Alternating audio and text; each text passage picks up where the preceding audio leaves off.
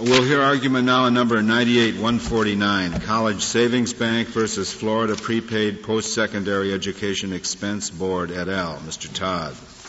Mr. Chief Justice, and may it please the Court, petitioner seeks reversal of the Third Circuit's judgment. The 1992 Trademark Remedy Clarification Act made the states liable for Lanham Act violations. The Act was a valid exercise of the 14th Amendment remedial power of Congress. In the alternative, Florida Prepaid should be deemed to have waived its immunity under the pardon doctrine. Solicitor General Waxman will argue the pardon issue. I would like to address abrogation. The Court of Appeals found, and Florida Prepaid concedes, that Congress has unequivocally expressed its intent to abrogate the state's immunity for violations of Section 43A of the Lanham Act. The Act was a valid exercise of Congress's power because Section 43A protects business property rights from unfair competition, including false advertising. This Court has held that a business is a property right.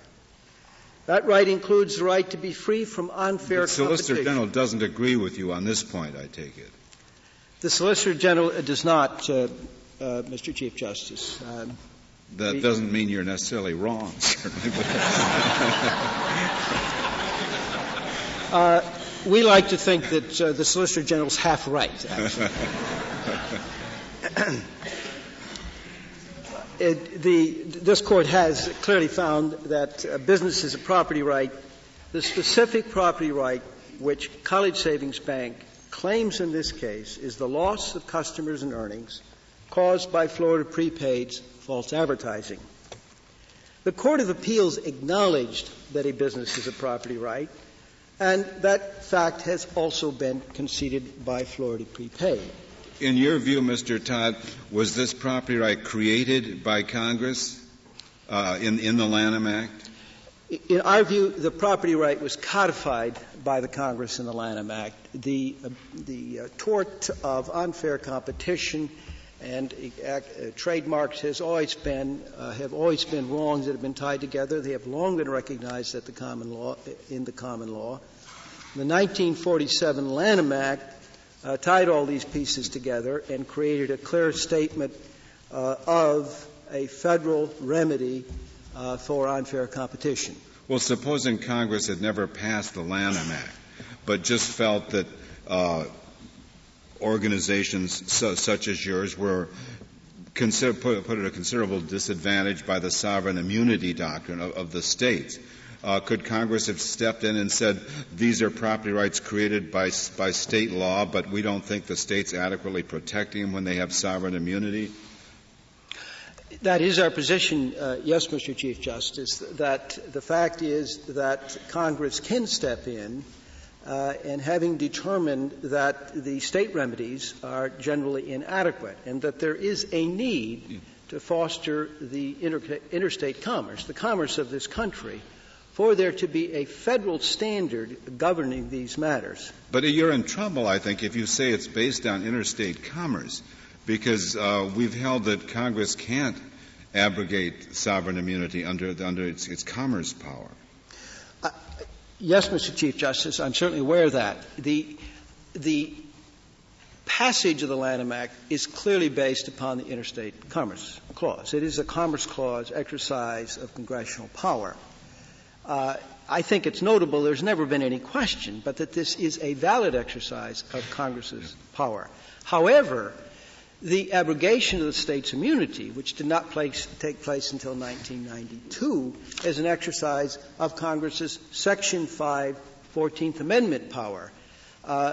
Florida Prepaid argues that there is no ability on the part of Congress to protect property rights to the extent that they have been created or, I guess in this case, even codified by the Congress. This is a view of the scope of Section 4, of the 14th Amendment in Section 5 powers, which finds no support in the text of the 14th Amendment. Is it your position that Congress passed this 1992 Act to enforce the due process clause of the 14th Amendment? Yes, Mr. Chief Justice, it is our position. And therefore, they must have concluded that the invocation of sovereign immunity denied your clients their property without due process of law?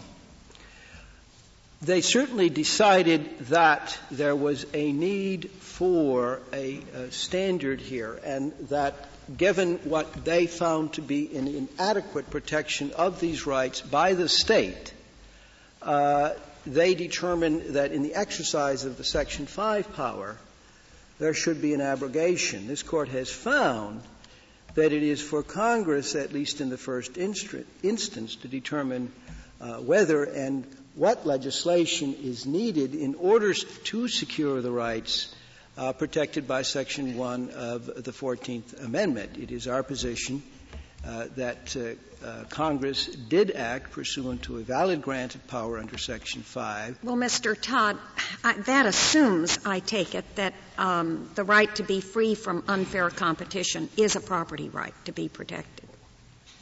Yes, Justice O'Connor. But it certainly is not like any traditional property right. Can you sell that right, do you suppose? No, but this Court has never narrowed property rights in anything approaching a right to alienate or sell. The fact of the matter is this Court has Well, can you exclude others from the right to unfair competition? I mean, it's so far removed from anything we would think of as a property right. The mere fact that unfair competition might hurt the business or cause economic harm has never been thought to create a property right. Every tort would do that. Every zoning regulation but would affect the business economically. Justice O'Connor, I think in the first case I would again like to reiterate that this Court has never held a particular set of attributes that must be met in order for a particular interest to be called property. They have held welfare benefits to be property, a cause of action to be property, a horse trainer's license to be property. Many of these things are obviously not alienable. And you cannot use the term right to exclude as a part of any description of those property rights, which have clearly been held to be property rights within the meaning of the 14th Amendment. Those things were all things that belonged to the person asserting the right. In your presentation, you said that the right to do business is a property right. I'm prepared to concede that. But nothing has stopped your client here from doing business. What you're complaining about is the fact that a competitor of your client has misrepresented his product. He has not even misrepresented your product. He's misrepresented his product. And I find it very difficult to understand how that involves any property right. Well, Justice Scalia, you still are free to do business as you always have been. Well, Justice Scalia, we have not alleged takings. We are not contending that our property as a whole has been taken. We are alleging a deprivation, and we do have possession of something. We have possession of customers and earnings from those customers, which are very much threatened by the false advertising. And it makes no difference whether the false... Anything that takes away customers takes away a property right of yours? If it is proscribed by law, yes, I would say so, Justice Scalia. Mr. Todd, I don't know anything about your business, but there are a lot of businesses where customer lists are sold. Is that true in your case? For example, in the dairy business, they sell customer lists all the time. And so if you take away custom, you're taking away part of something that's saleable. But that's not true here, I gather. Justice Stevens, in the context of this case, no. I think customer lists are really not an issue. It is perfectly clear, however. And is it — I want to be sure of one other thing. You're not claiming an infringement of your trademark. We are not. No, okay. In the case of Daniels versus Williams, where the prisoner falls down the stairway, and it's just a question of whether there's a constitutional tort, we said that the Constitution is, in the 14th Amendment, particularly concerns the large concerns of governance, and it is not designed to supplant tort tort law. It seems to me that the same observation could be made with reference to your case. Justice Kennedy, I think the cases are not at all closely related. In Daniels, you had a state employee leaving a pillow on the stairs. It was a random act of a given employee. Here we have a deliberate action by an agency created by the state of Florida. There's nothing random about this. This is not a tort of negligence. There's a difference in negligence and intent, but the observation still, it seems to me, has force in this case, that you're using the Constitution to make a constitutional violation out of what is generally concerned to be a tort that is actionable within the concepts of tort law, but not under the Constitution. I would suggest two things. That I think that this Court clearly has found, they have never found a case, I have no case specifically on point. However, this Court has found that this kind of a right represents a property right, the International News Service.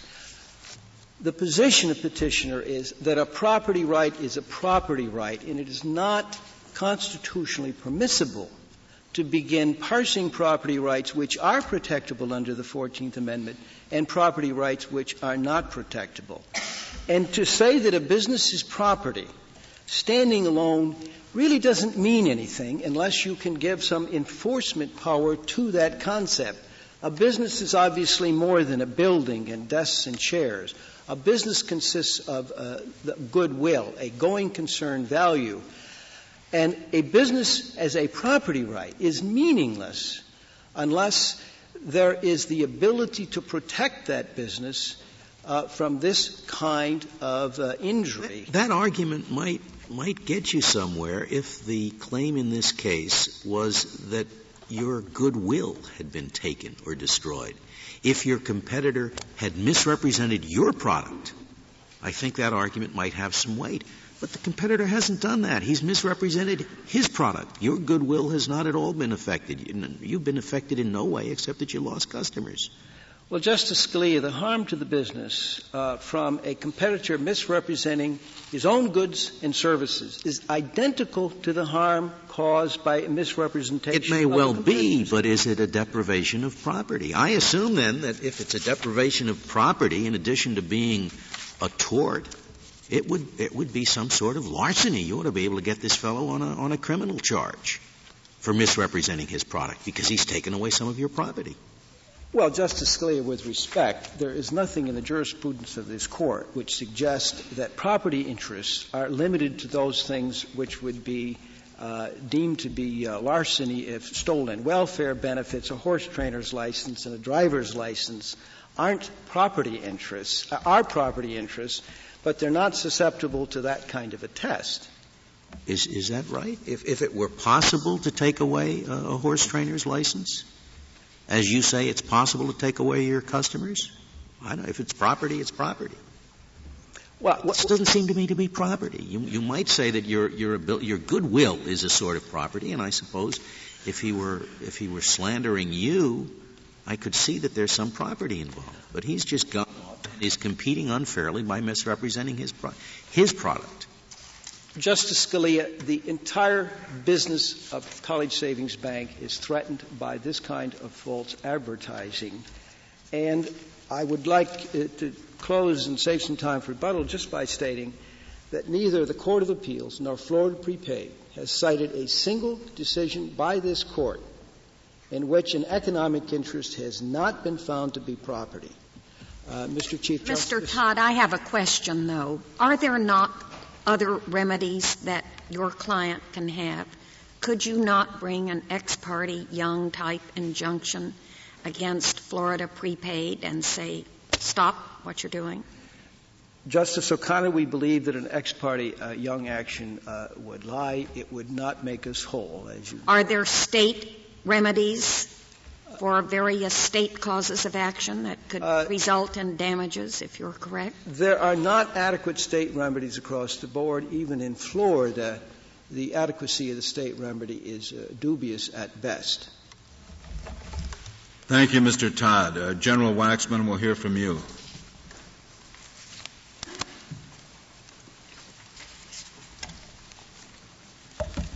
Mr. Chief Justice, and may it please the Court, in Pardon versus Terminal Railway, all 9 justices agreed that at least where Congress has made its intent clear, the voluntary participation by a state in a commercial business that has traditionally been engaged in not by states, but rather by private parties for profit, will establish consent to private suits out of that business in federal court. General Waxman, most constitutional rights, when you talk about waiver, it requires a very explicit, fully informed waiver, which I don't think what you just described would meet that test. Do you? I don't, and I think that the reason, to the extent that Congress has made its intent clear is where that test is meant. This Court, in the abrogation context in Atascadero, and in the pardon waiver context in Welch versus Texas Transportation, made it clear that in order for there to be a loss by a state of its constitutional 11th Amendment right, the national legislature must speak with unmistakable clarity. Now, waiver and abrogation are sometimes confused, and before this Court's decision in Seminole Tribe, it's understandable why they were. But they're very different concepts, as we think this Court recognized in Seminole Tribe. Abrogation is the unilateral act of power by the national legislature, acting within its constitutional scope. Waiver requires the voluntary consent of the state, whether it's waiver by express language or waiver by conduct. And, Mr. Chief Justice, the act of waiver following notice must be such that it reflects a voluntary, knowing waiver of a constitutional right. We definitely agree with that. General Waxman, do you really think there's a difference between what you call a unilateral act of the government saying the state shall be liable for any damages arising from its operation of a railroad? Unilateral. The state's liable if it operates a railroad. And the government saying, on the other hand, the state shall be liable for any damages from the operation of a railroad if it should operate a railroad. And the latter said, well, it's a choice to the state. If you want to operate a railroad, you'll be liable for damages. We're not acting unilaterally. You've waived it by operating a railroad. The test, there is a distinction between unilateral abrogation and consent. And the test really boils down to, as it does in the 10th Amendment cases this Court has decided, like FERC versus Mississippi and United States versus New York, in terms of whether the state is exercising a genuine, reasonable choice and is not being coerced. Now, in the specific context of the 11th Amendment, where this Court has always recognized the viability and applicability of the concept of waiver and consent, this Court, subsequent to pardon in Missouri employees, qualified pardon in the way in which I just articulated. That is, it's not just if you run a railroad or if you choose to run a railroad. It's that the pardon doctrine, that is, voluntariness, will be imputed and applied to the state if what the state is, the activity is not something that states traditionally have done, but instead is something that private parties have done and for profit. That's the test that we understand this Court substituted for pardon and therefore qualified pardon in Missouri employees. Is there a third? I was surprised that we're talking throughout about consent, which is to some extent a fiction, and you didn't make an argument that I thought you might have made, which was there's no sovereign immunity here at all. After all, with respect to foreign countries, we have a restricted notion of sovereign immunity, and if a foreign sovereign engages in business, they will be liable to answer in our courts.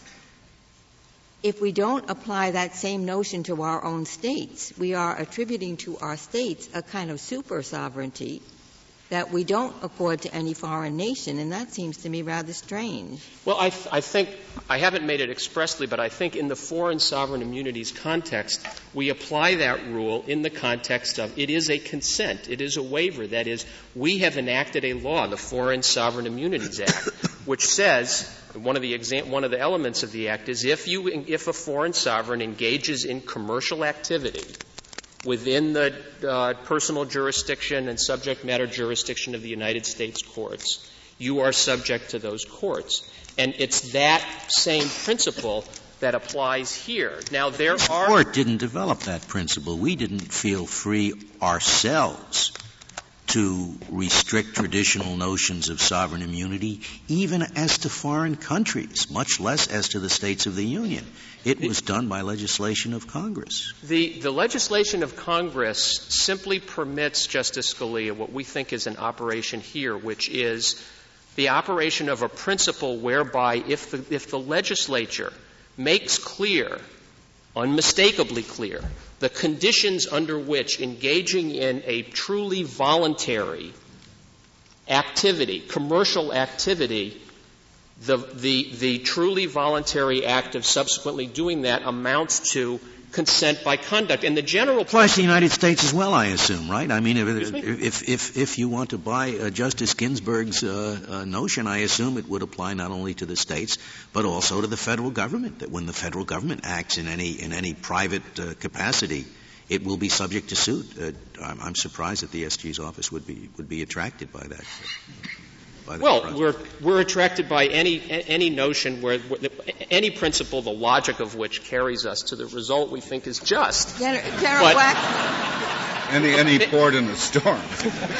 But I think Justice Scalia, if I can just respond to you for a moment, I think there are some important bedrock principles in the law that this Court has recognized that doesn't require any stretching for this Court to say that the pardon doctrine as a concept of waiver by consent with adequate notice and truly voluntary conduct is not one that should be abandoned. There are perhaps more difficult questions about whether the facts of this case qualify, but there has always been a principle at the law that one may consent by knowing and voluntary conduct. Does that principle assume that in this case the national government could prevent the activity entirely? I think you could never have a state choice would never be voluntary if if the quid was something that the government couldn't possibly do. In other words, if the government... That would distinguish the case that we're talking about from Justice Scalia's case, then, wouldn't it? Yes, and in because fact... there's no super legislature that in effect would be able to bar the United States. I think, for me at least, a useful way of thinking about the continuity of the pardon principle as it's been qualified following this Court's decision in Union Gas and Seminole Tribe is to think about those cases themselves. If in Seminole Tribe, for example, Congress had said, look, the Supreme Court decided in Cabazon Band that states can't regulate gaming by Indian tribes, but we're going to allow you to regulate gaming by Indian tribes so long as you consent to subject to federal court dispute private party actions concerning the conduct of that regulation and your own gaming regulation. The states would have a choice to say, no, we are very happy not regulating, or undertake the regulatory regime. But we don't allow waivers of constitutional rights whenever the government has the ability to take away one thing in exchange for another. The government can't say you may go into the financial market so long as you agree to waive your right against self-incrimination with respect to any activities. That's right. And for example, that's why one of the spending, in the spending clause context, the last of the four factors in South Dakota versus Dole is it can't impose a condition that is itself prohibited by the Constitution. But, for example, Congress didn't have the authority in South Dakota versus Dole, consistent with the 21st Amendment, to say from now on the drinking age will be 21. But the condition here is prohibited by the Constitution as well. Just as the federal government has no power to coerce testimony against the defendant, so also the government has no power to revoke the sovereign immunity of the state. And to coerce the one by saying we're not going to let you run a railroad is no different, it seems to me, from coercing the other by saying we're not going to let you enter the financial market.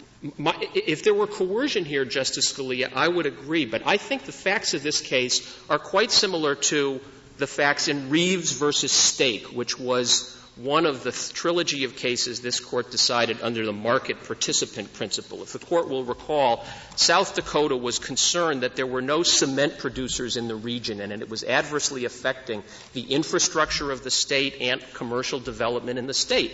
Now, South Dakota had a number of means by which it could have remedied that. It could have. Well, then are you saying that when states do research that this is not governmental?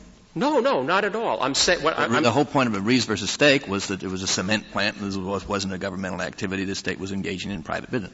Right. The test that this Court articulated in those cases is this a market participant or a market regulator? Now, we are not — the test that we advocate under Pardon doesn't make that distinction. It's much narrower in that. But the point is that when this Court decided the market participation cases, what it said is because a premise of releasing the state of South Dakota from what otherwise would be certain obligations and restrictions under the Commerce Clause if it were acting as a state pursuant to a core state function was that it was acting as a private participant in a market where people engage in for profit, and therefore, and this Court said, therefore it is subject to the same benefits and legal burdens that other private participants are. Some people have thought that states ought to get involved in the market. I mean, there's a whole theory of socialist economies. Now, if the state of Minnesota should decide that it's just as important for the state to take an active part in the management of businesses, ownership of many things it used to be, and they think that's a necessary part of a state's function. Who are we to say that particular thing cannot be done? I don't know where you derive out of the Constitution your line between traditionally conducted state functions and state.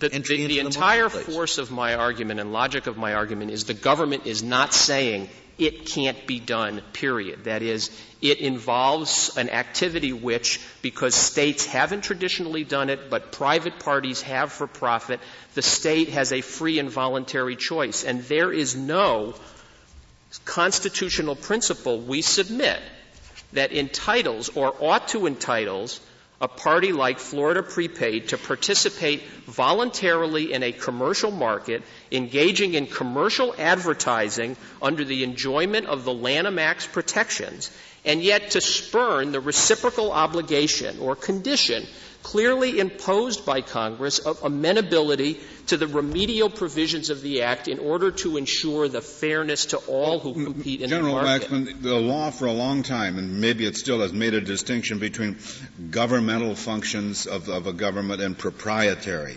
And I think a lot of courts just felt that didn't work, that it was just too hard to tell which were which. Doesn't your distinction offer some of the same problems? It does offer some of the same problems, but it's a distinction this Court was prepared to make, and I think is prepared to make, in the market participation, market regulation field that I just talked about.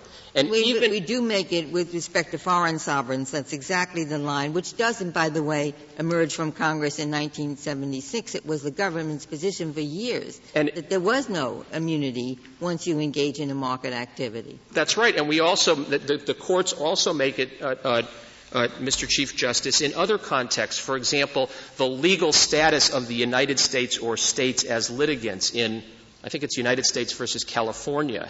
The question was, is the United States appearing in court in a sovereign function or as a subrogee of a private party or representing some proprietary interest?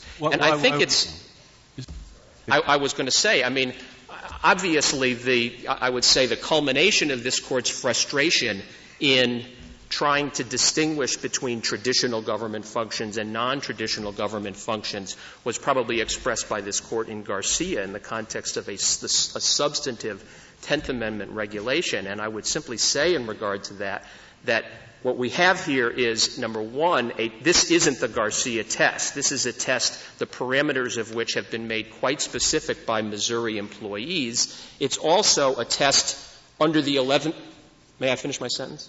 Yes. Assuming it's a short one. Yeah.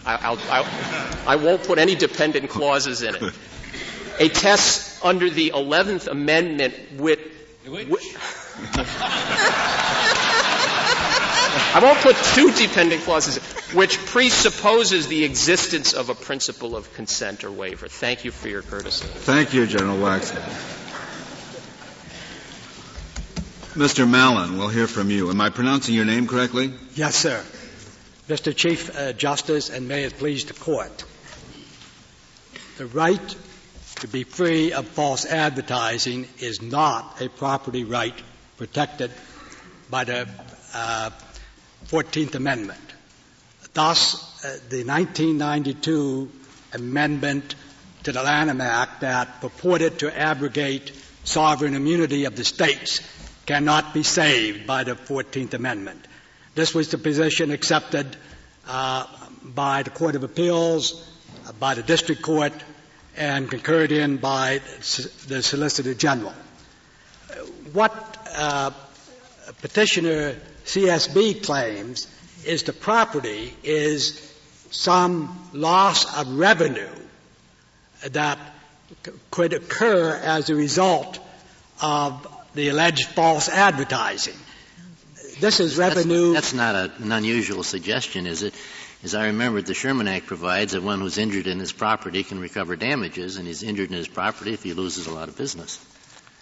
Why isn't the word property as used in the Sherman Act right on what we've got here? I think the use of property in the Sherman Act is for particular antitrust purposes. Its use in the 14th Amendment has a constitutional dimension which has been spelled out in the jurisprudence of this Court. All I'm suggesting is it's not a totally novel thought to say that someone whose business is destroyed or seriously harmed through loss of profits, loss of revenue, loss of customers, has suffered an injury to his property. Yeah, and you agree with that? In the sense that that person has a claim for the injury. But the question is whether this property, this revenue that's never been received, and the only way you can recover damages by showing false advertising, causation, the fact of damages, and damages with a reasonable certainty is all contingent, and that kind of a right to be free of false advertising for 14th Amendment purposes hasn't been looked upon by property.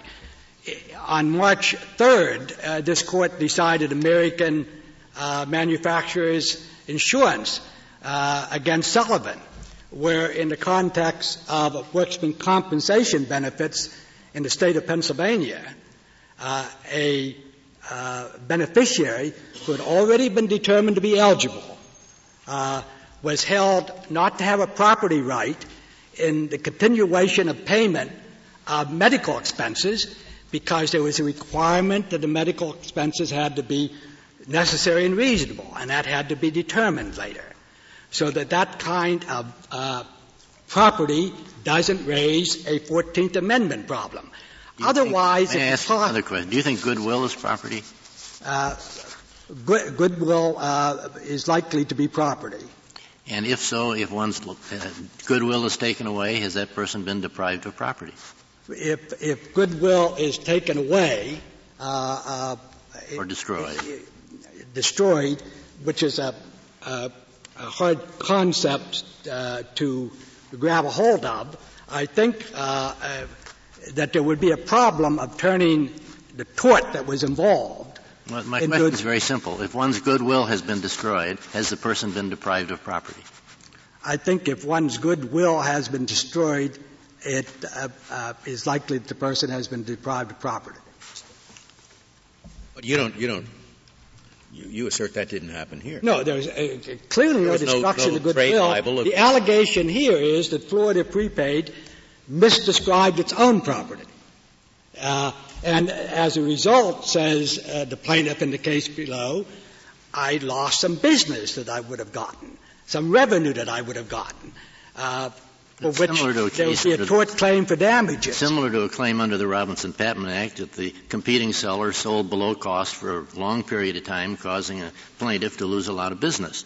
That's sometimes thought of as a loss of property.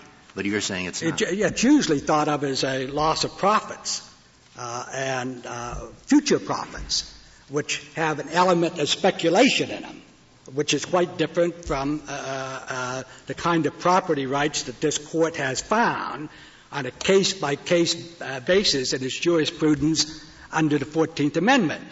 If we pause to consider the effect of treating this kind of a right as a property right under the 14th Amendment, then the 14th Amendment becomes a wide charter for legislation on any subject, going beyond the First Amendment, and really makes it relatively easy for the national government to abrogate sovereign immunity. Well, I think part of the government's argument, your opponent's argument here, Mr. Mellon, is that Congress can perhaps write with a broader sweep than just strict definitions of property previously, along the lines of the Religious Freedom Restoration Act that was involved in the city of Bernie.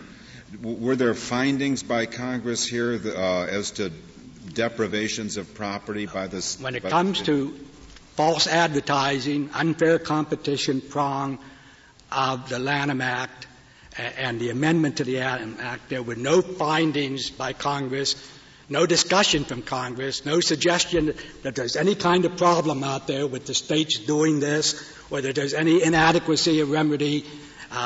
There was nothing in the legislative record. There's nothing in the judicial record. There was no reason to think that Congress is addressing any kind of a due process problem that relates to false advertising by states of any kind whatsoever. And what this amounts to is federalizing the law of torts, so that the law of business torts in particular. Yes, but you don't question the power of Congress to do that if the defendant were not a state. Pardon me, Your Honor? You do not question the power of Congress to enact this legislation providing remedies against non-states, against private defendants. That's absolutely correct. They can federalize that to that extent. And I this is not a challenge to the constitutionality of the Lanham Act. No, just the application to the state. Through 11th Amendment. Right. And we're not even challenging whether the law applies to the states. There could be ex parte young to enforce it. What we're challenging is that there is not a basis to abrogate the 14th Amendment. But your argument would not apply if they'd asserted an infringement of their trademark, would they? Well, the argument in the case of the trademark would be a different set of arguments. In the trademark area, again, there's no showing of lack of remedies at the state. You don't have a due process problem just by interfering with property. Is it your argument, your argument that Congress didn't make the appropriate findings? Obviously, they thought there was some purpose in the legislation. Well, I'm sure they did, and at the time they passed the legislation, it was before Seminole Tribe. Right. And Congress is under the impression that under the Commerce Clause they could simply abrogate it. Right. And that's what they tried to do. They thought there was a reason to do so, or they wouldn't have passed the statute. Yes, but the reasons have nothing to do with the constitutional dimensions of the 11th Amendment. If you're arguing, though, that there were not adequate findings, you're in effect saying they should have made different findings, aren't you? Is that not your argument? I don't think this Court has required findings from Congress. Findings can be very helpful if there's the right kind of findings to know. Let me just ask one, be sure. But there's got to be a basis somewhere. Let me ask you a question. Yes. If Congress had said, we have studied the matter at great length, and we think there's a problem, that Florida has a couple of hundred patents out there and all sorts of patent infringement, trademark infringement going on by states, because they've accepted the suggestion that Justice Scalia made. They've decided to go into business all over the place where they didn't before. And we think there's a real problem. And therefore, we're enacting the statute. Would that have made any difference? I don't think it would. No, there has to be a basis for what it's doing. Well, I'm assuming there was a basis factually for what they did. But nevertheless, wouldn't you argue they're without power to take care of that problem? First of all, on the property point, since there's no property right, yes, I would argue that they're without power. And since the record shows that there are remedies on the state level, that's totally irrelevant, because you're saying even if Congress had found there were no remedies, the result would be the same. Well, if Congress had found there were no remedies and there were no remedies, and Congress is entitled to deference on its findings. Well, in the city of Bernie case, I think the court said that where Congress seeks to go beyond the strict coverage of the amendment itself and perhaps wants to have classified as enforcement legislation, that the fact that Congress had found that there were a number of abuses, it could be of some importance in deciding whether Congress could go that extra step. Yes. In that case, it indicated that Congress has discretion, and the fact that they had some findings would be significant. But in the end, Congress can't change the Constitution to redo what the remedy is. And if there's a constitutional wrong, the remedy has to have a proportionality and congruence to what the alleged constitutional wrong is. Now, in the false advertising, there's no indication that there's any problem whatsoever from the Congress or from the literature or on any basis.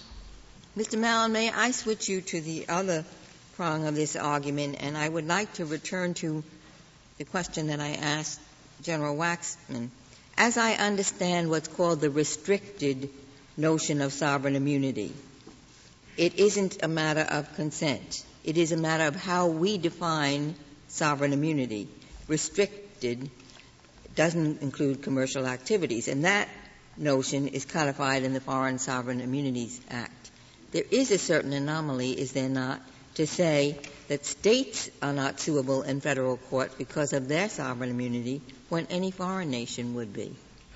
With all respect, Justice Ginsburg, I do not see that anomaly. Sovereign immunity for foreign countries, I believe, is a matter of the will of Congress that can be created on whatever. Congress codified what had been a doctrine, a common law, federal common law doctrine that had been around many, many years before the Foreign Sovereign Immunities Act. Well, at the point I'm making, it is not constitutional, so Congress could massage it the way it wanted to. Foreign governments It was a definition of what does sovereign immunity mean. I mean, it all goes back to you can't sue the king, and what was the scope of that immunity? And I thought the idea was, well, it doesn't cover everything that a sovereign does, only some things. Your Honor, I would tend to think that Congress made a policy decision there with regard to foreign governments. The 11th Amendment covers states. States are covered by it as a constitutional matter, and there's never been anything in the jurisprudence of this Court to suggest that sovereign immunity doesn't apply to states when states are doing something that's arguably commercial. Well, that's true except when a state is in the court of another state, the Nevada versus Hall case. Does Nevada have sovereign immunity from suit in the California court? A suit between states to states. No, a suit by a citizen of California against the state of Nevada in a California court. A California state court? Yes. I don't think that's... In this case, for instance, could the Florida entity have been sued in the state courts of another state? That would depend on the law of those other states. The 11th Amendment doesn't address that problem. The 11th Amendment is a limitation on the judicial power of... Yes, but it might indicate that the sovereign immunity of the state is subject to some qualification. If the state could be sued in the courts of another state, what would be the policy against prohibiting a suit in the federal court? The object of the 11th Amendment is the state ought to be sued in its own courts, if at all. But if it can be sued in the courts of another state and there's jurisdiction in that other state, why should the state care if it goes to a federal court in New Jersey as opposed to a state court? The question of whether a state can be sued in another state is first a question of state law, and it might raise constitutional dimensions, but they would not be 11th Amendment. Well, let me put this Mr. way. Mellon, Let's assume that the Florida entity here could be sued in a state court in the state of New Jersey. Let's assume that.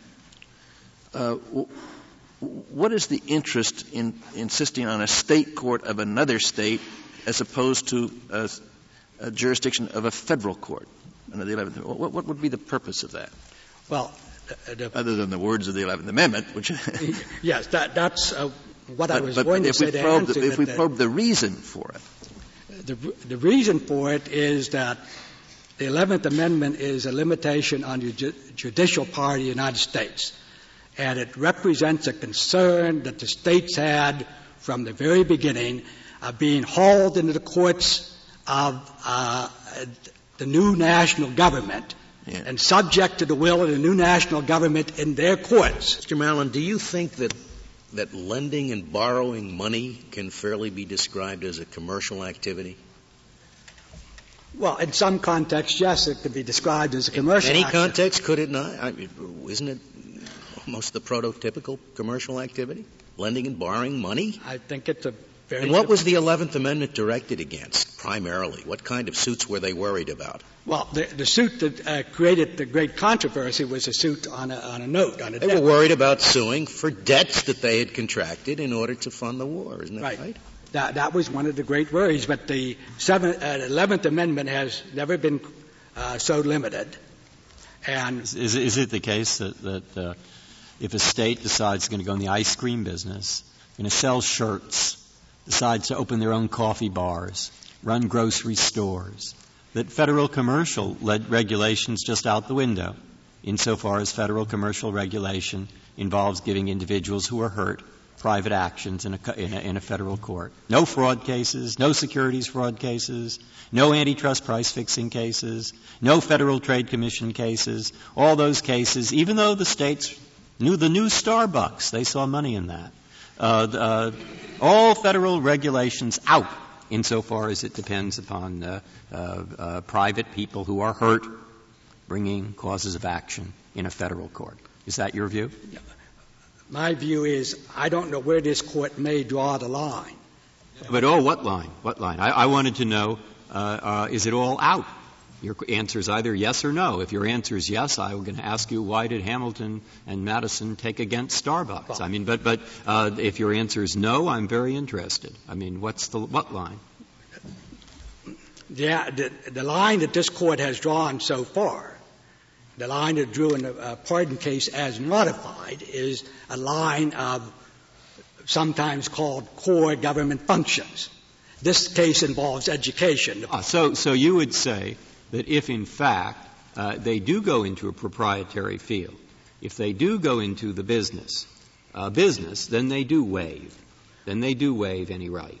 Then you're arguing that this isn't one of those cases. Well, which is that they don't waive it simply by going into the proprietary business. There has to be some statutory setup. No, we'll write the statute. We'll say, by the way, Justice Scalia pointed out right at the beginning. We'll write that in. That's no problem. I want to know if you're going to defend this line, nothing proprietary, if you're going to try to distinguish your case. But what I'm trying to do is to say that one must be careful about government activities too quickly say they're proprietary. In the modern state, for example, in education, funding education involves all kinds of programs. If it was Starbucks, I mean, if they're out there selling coffee, T-shirts, and bananas or whatever, then you have no problem with the waiver. Yeah, I have no problem with saying that that's beyond state activities. You find that in the 11th Amendment. I mean, you find that in the 11th Amendment? No, I don't find that in the 11th Amendment. I'm drawing that from the jurisprudence of your court up until now. Yeah. It's hard to find in the 11th Amendment. But you are going to make it, in effect, Section 5 doctrine. Is that it?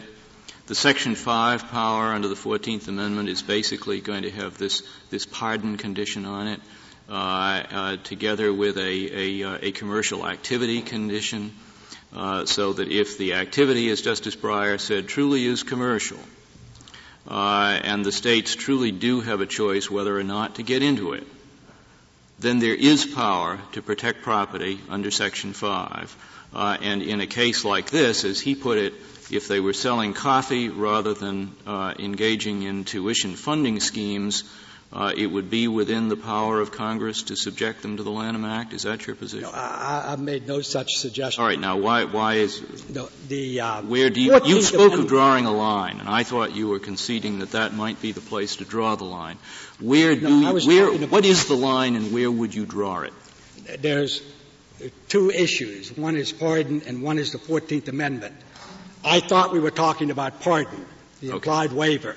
I have never suggested in any way that under the 14th Amendment, Section 5, that this line of government function and non-government function has anything to do with it. The question there, is there property? And I think there's not here. And is there due process of law in the state? Which I think there is. So you're saying there is still a vital pardon exception in effect to the limitation announced in Seminole. Is that right? As far as you know. You concede that pardon is good law if you have facts to support it? No, we haven't got to that point. Many lower courts have, a number of lower courts have concluded that pardon didn't survive Seminole trial. Okay. Some have questioned it. Here's the thing that I'm trying to get at is I thought you were conceding that there is some kind of a line to be drawn. That whether we're talking about 11th Amendment Article 1 power or whether we're talking about the Section 5 enforcement power, there are some things that the state can do to that the national government can do to subject the states to national regulation like the Lanham Act, but certain conditions have to be met. And that is how I thought you were saying you draw the line. What are those conditions, or did I misunderstand you completely? I'm sorry, Your Honor. On the 14th Amendment, I wasn't suggesting that there's any line to be drawn between so-called commercial activities of the state or other activities of the state. That's simply an issue of whether the state has taken property, interfered with property, so there must be property involved, and whether the state has provided due process. There must be due process involved. So that, for example, if the state does go into a Starbucks operation, and it becomes very predatory, it's driving all of its competitors out of business. There is no power under Section 5, I take it, under which the government might act. The national government might unless act. It's taken property, it's got to go to a property right. Well, it's driving its competitors out of business. Is that taking property? No, Your Honor, I don't think so. Okay. What if it's hiring thugs to go in and burn its competitors' coffee bars down? Any possibility of federal action then? Under Section 5? I want to be sure I understand the hypothetical, Your Honor. The state goes into the coffee bar business and it decides a good way to increase its business would be to burn the coffee bars of its competitors. Is there anything the national government can do under the property prong of the 14th Amendment? Yes, that would be a violation. If the state burned property of its competitors, it would be taking that property, and you still have the question of whether there was a due process right in the judiciary of the state.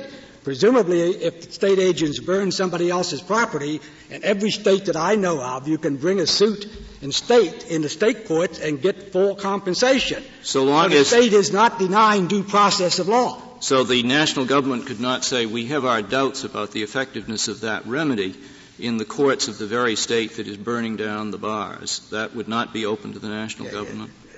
That would not be a basis to Section 5 legislation? Congress has discretion, but that discretion can't change the fact that if the state provides due process of law so that the individual whose bar was burned could bring a suit in the state court and obtain full compensation, the state has not deprived property without due process of law. What if they do, as some states, they have a total sovereign immunity, they don't provide a remedy? Some states would not provide a remedy in that situation. Yeah. What do you do? Yes, Your Honor, if it's well established that the state takes property and doesn't have a remedy for it, that's lack of due process of law. In a taking case, every state is required to have. Given that, are you then saying in that situation it would be appropriate it would be permissible for Congress to authorize a suit against the state in a federal court for damages? Yes, where the state has denied due process of law. But there's nothing in this record. I don't think they'd have to authorize it, wouldn't there be a constitutional? Yes, and the Constitution requires in a taking case that the state have a remedy, inverse condemnation. That remedy is not adequate. There can be certiorari to this court directly out of that proceeding. Yeah, but all those cases are before our latest decisions. You're sure the 11th Amendment would not be a defense in those cases?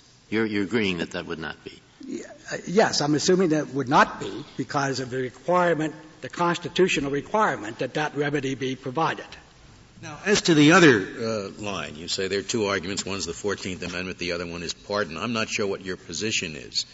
Do you favor this distinction between commercial and non-commercial or not? No, you seem to have gotten yourself into the position of defending it. I had thought that you thought that pardon was gone. Yeah. My first position is that pardon is inconsistent with Seminole tribe, and that this court should take this occasion to recognize that and overrule pardon. That's my first position. In other words, you're thinking that Hamilton and Madison, and if you'd even ask them, let's imagine you ask them, say we have this state that's gone sort of wild for commercial ventures, and they're acting not like a duck, they're acting like a business. Exactly identical. That you, Mr. Madison, believe that those same rules that affect every other business of the United States that Congress has enacted, like antitrust laws, should not apply simply because the name on that business, which is in every other respect identical, happens to be the Commonwealth of Massachusetts shoe store, or et cetera. Let's imagine we ask the founding fathers. Why wouldn't they have said, acts like a duck, treat it like a duck. Acts like a business, treat it like a business. If we have an 11th Amendment issue, under the 11th Amendment, the state cannot be sued unless it denies due process or it has a voluntary amendment. The federal government is not without remedies. The federal government can sue. The federal government can pass a spending statute and require certain things that relate to that spending statute to be done by the state. An individual can use ex parte Young to put a stop to that activity. So we're not saying that federal law can just be ignored, but the private suit by a private individual for money damages is prohibited by the 11th Amendment, and it should not be allowed on the basis of a legal fiction that there's been a waiver when there really hasn't been a waiver. In a situation where the waiver is demanded, the waiver is the same as abrogation. Mr. Todd, is it your position that there is no sovereign immunity principle operating here which is in addition to or different from the 11th Amendment? You've spoken a number of times of the 11th Amendment as being a bar. Is there any sovereign immunity principle aside from the 11th Amendment? Well, the state has its own sovereign immunity principles. And when I say 11th Amendment, I'm talking about the cognizable in a federal as read into the 11th Amendment. Cognizable in a federal court. Is there any sovereign immunity principle in addition to the terms of the 11th Amendment that would be cognizable in a federal court as a state defense? Well, I think the 11th Amendment, as interpreted by this Court, includes a full bundle of sovereign immunity. So that would be taken into account. Well, does it include any concept of sovereign immunity in addition to the strict terms of the 11th Amendment itself? In addition to the 11th Amendment? Yeah. Only those things that the Court has interpreted that it be included. It doesn't include. Well, I'm asking you how the Court should interpret it. A state is defending a Lanham Act suit, say.